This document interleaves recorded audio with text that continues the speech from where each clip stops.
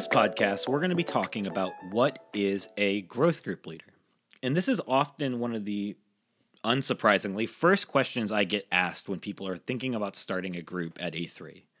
And it's really important to both lay out expectations, but also to demystify, to some degree, what growth group leaders are and what we expect from growth group leaders who are leading groups in our community. I think the first thing that I would start with is that growth group leaders are far more shepherds rather than being perfect people or pastors. What do I mean by that?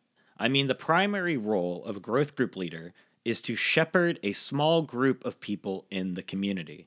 And when I say shepherd, I mean that they are there to some degree, lead them, to coordinate them gathering together, to connect people together, and then just to look after their needs. You know, checking in on your members to make sure that they're doing okay, asking them questions about what's going on in their lives, praying for them, being someone who just watches over a flock of people and provides care. The other thing I would say is that they're far more facilitators rather than teachers.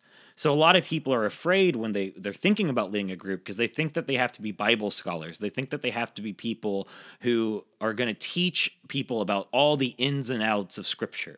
And while that is very important and you should always be looking to grow in your knowledge of the Bible, the primary role of a growth group leader in their time with their community is not to teach, but rather to facilitate dialogue.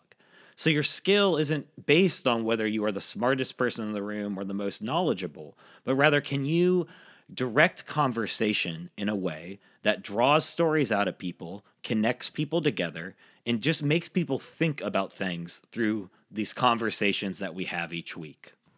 Now, there are three categories of characteristics that we look for in growth group leaders and we encourage growth group leaders to be committed to.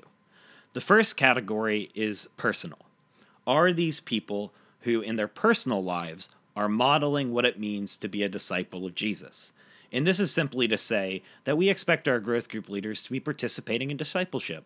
It's not to say that they're perfect, but they're looking to grow. They're looking to expand their relationship with Christ. They're doing activities like prayer, Bible reading, and service. They're just engaging in the normal practices of spirituality. And that way they're modeling that to their group. We also look for a personal characteristic of integrity, which once again, that does not mean perfection. It just means that the person is honest. They know who they are. They're open about who they are. And that includes being open about where they struggle and that they're working on those things.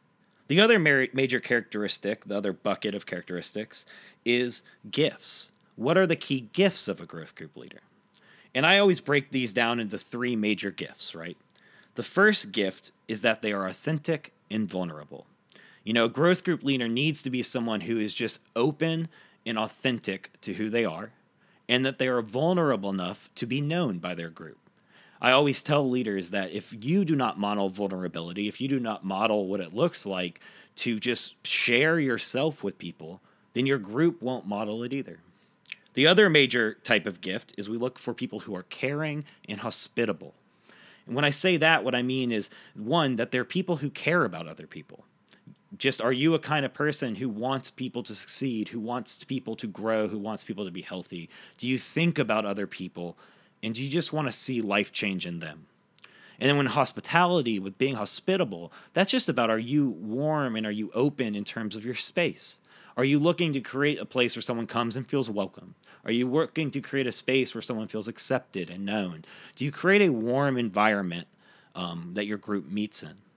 And the last bucket, and this is one that I cannot stress enough, but is, are you someone who is gifted at invitation? And I say this is important because growth group leaders who are not open to inviting people, who are not interested in opening up their home to new people, to letting new people in, are going to struggle. You know, one of the key factors in the success of a leader is, are they constantly looking for someone to bring in to their community? Are they constantly looking to invite others into this relationship with God, into this story of Christ, and into this vulnerable community? And lastly, the last major bucket is strategic. What are the strategic things that we look for from growth group leaders? And this is pretty simple. The first one is, are they committed to the strategy of E3? Are they participating in our main discipleship strategy, which is worship, groups, and service?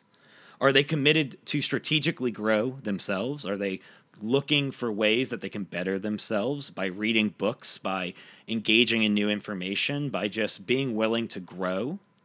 And then are they acting strategically? And what I mean by this is, are they constantly thinking about how can I improve the group by tweaking this aspect of it? How can I maybe grow as a facilitator so that the conversations we have can draw people a little deeper? How am I thinking about the culture of our group and whether I'm modeling the right things or I'm pushing people in the right directions? And am I being thoughtful about the strategies I bring into our group to make that happen? Are they committed to strategically help E3 operate? Growth group leaders are one of our front lines of communication. So are you communicating announcements? Are you aware of what's going on in the church and inviting your members into it? Are you acting strategically to get people more invested into community? And lastly, are you thinking strategically about how you structure your group's time? And this word strategic can be scary, but all I'm really saying is, are you being thoughtful about how you are leading your group in how they use their time? So have you thought through how your group is structured when you guys meet together each week? Have you thought through how you start your time and end your time, how you incorporate prayer? Have you just been thoughtful about how you make that stuff deeper? And it's just important to note that these things don't happen automatically. We have to be intentional as leaders in how we set up time. And we also have to be strategic and intentional in how we communicate the need for things like socializing together. So am I taking time to set up a monthly social meeting in which my group is gathering outside of our normal time just to spend time together? Am I being strategic in my thought of how my group serves together? Like, am I setting apart some strategic thought of pushing our group to maybe once every 3 months go to a ramp build or take part in a soup kitchen or just do something in the community? So, intentional strategy, it may sound scary, but all it really is am I being intentional about setting up time for my group members to grow?